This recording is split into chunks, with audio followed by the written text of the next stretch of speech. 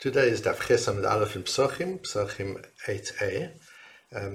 And this idea of looking and saying, what did we miss yesterday? If we learnt this page yesterday, what might we have missed? That very question of what might we have missed is a great question to ask all the time. It should just be part of one's life. You're speaking to somebody, what could I have missed? You're reading something, you're walking somewhere, driving somewhere, traveling, what could I have missed? You're in a meeting, what might I have missed? A really important question. So that's the starting point of this series of Shirim each day, looking back at the previous daf and saying, hey, what might I have missed? And the piece that I want to focus on today is about the candles that we use for the checking for chametz, for b'dikas chametz. There are a number of times that candles are important in halacha. Of course, they're the candles of Shabbos and Yom Tov. There's the candle we use for Havdalah, and there's the candle we use for checking for chametz on the night before Pesach. And the Gemara has established that the night before Pesach, you can't use an avuka, you can't use a torch, a multi-wicked candle. You need to use a single-wicked candle, a ner. And the Gemara asks, and really, the avuka law, can you not use a torch? Can you not use a multi-wicked candle? Now pause here for a moment and consider, what would you expect the Gemara to carry on saying? If you were writing the Gemara, what would come next? And the torch not? Surely you would then say, but a torch provides much more light than a candle. Why wouldn't one be permitted to use a torch? That should be the question. But that's not where the Gemara goes, and it's really important when you're learning to use your emotions, because your emotions tell you when there's something hidden underneath the text that you need to probe for. And the most important emotions when you're learning are surprise, almost shock when you notice something and you're surprised. If you don't get surprised, you're just reading and translating and you're gathering information, you will never discover the treasures. But surprise, to be able to say, wow, this is so surprising, that alerts you to the fact that you need to dig deeper. And the other is humor. Sometimes you look at something you say that's really funny. So here there's surprise. The Gemara says, "V'avuka lo, can you not use a torch? Surely you should be able to use a torch." And you would expect the Gemara to go on and say, because a torch provides more light than a candle. But that's not what the Gemara says. The Gemara says, "V'ha'amar Rava, did Rava not say? The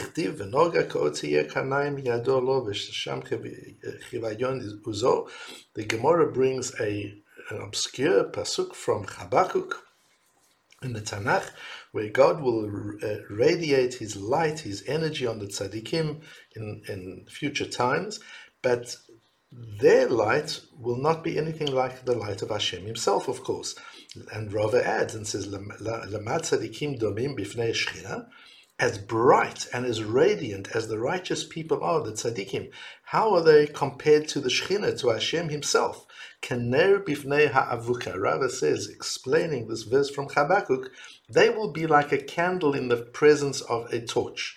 A candle gives a lot of light. If it's alone in the dark, it provides light in the darkness. But if it's next to a torch, it doesn't provide light at all. It's irrelevant next to the torch. And so the tzaddikim in this world are very radiant and powerful and energetic, but when they're next to the power and radiance of Hashem, you would hardly notice it. They would be irrelevant. From there we see, says the Gemara, that an avuka, a torch, provides more light, much more light than a ner, than a candle. So why not use it for Havdalah? And this is why not use it for checking for chametz erev Pesach? And this is so strange, it's almost absurd. Surely, we know that a torch provides more light. Our experience tells us that a torch provides more light. Is it really necessary to bring an obscure verse from Habakkuk and Rava's explanation of the verse to tell us that an avuka, that a torch provides more light than a ner? And here I want to introduce you to a thought, an idea that a Ben Torah, somebody who studies Torah, has. And it's very difficult. It's a very difficult idea for us who brought up and raised in the world of science and data to relate to that. And that is that we experience reality, and we know reality from our experience, from our five senses. We know what reality is. But there is a difference between reality and truth. Reality is something we know through our senses. It's experience, it's perception, it's opinion, it's assumptions that we make. There are not a lot of things that we know for absolute sure. A lot of our knowledge base is based on assumptions and opinions and current views and current theories of science, and these things change from time to time. And even things we can experience completely on our own. We can see light. We can see that a torch provides more light than a candle. Yes, that's experiential, and that is reality. But there's a dimension of truth which is different from reality. The fact that we experience the world in certain ways could still be subjective. It is subjective. Even though 7 billion people experience that aspect of the world in the same way, it's still subjective. It is the subjective experience of 7 billion people. And it could be because of century things in our system, in our physiology, that's how a human being senses things.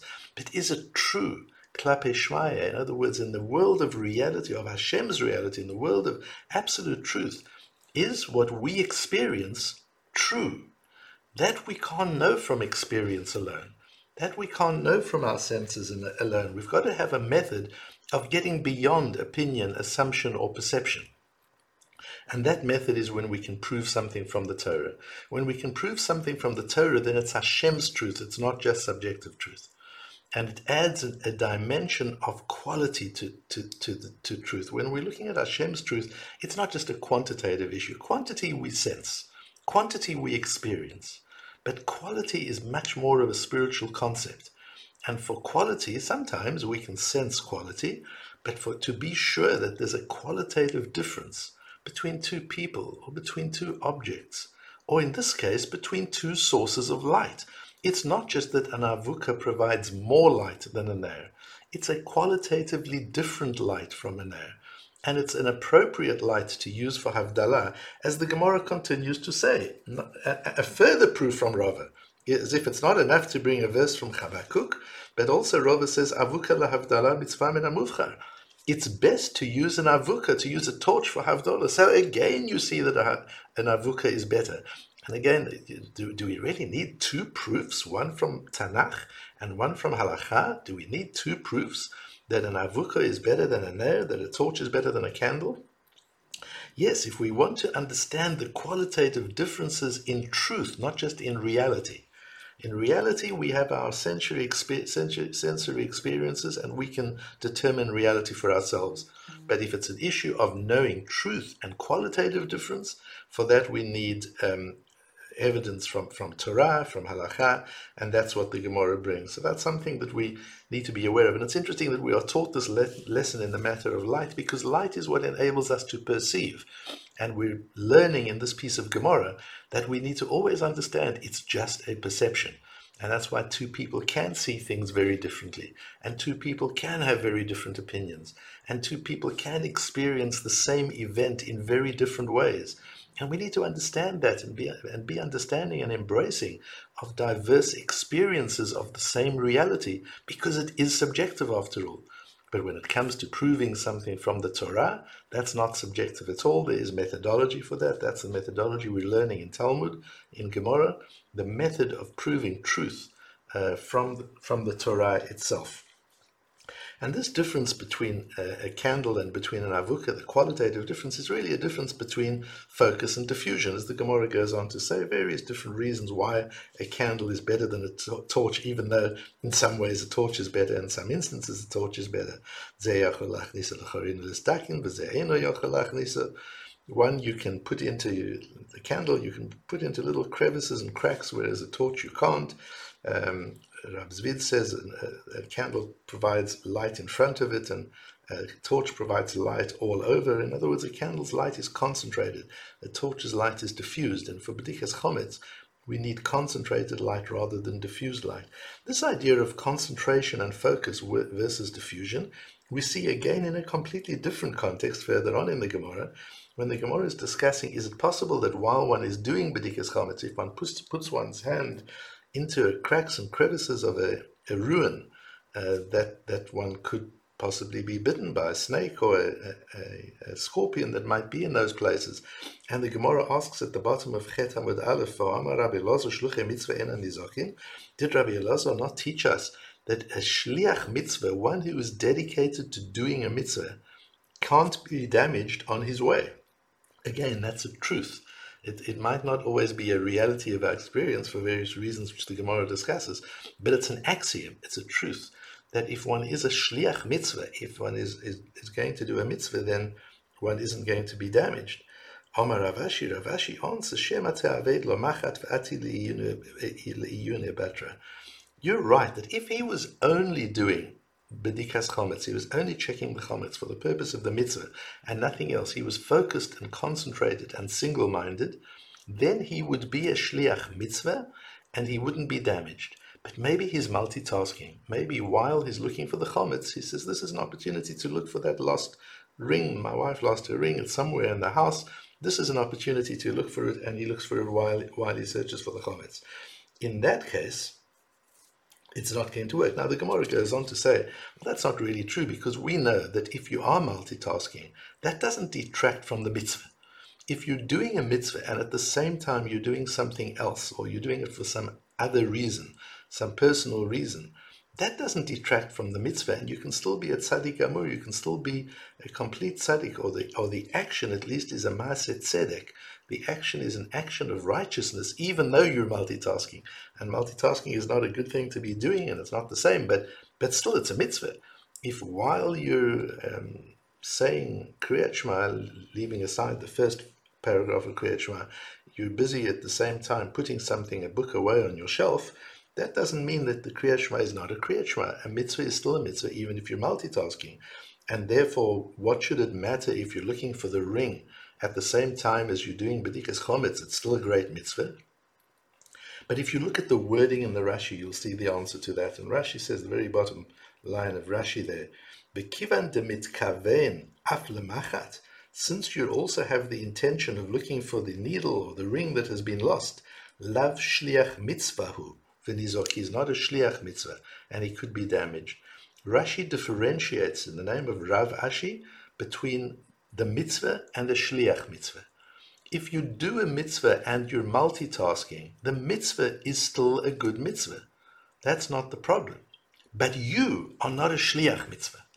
A shliach mitzvah is an individual who at that moment is single-mindedly dedicated to the performance of the mitzvah.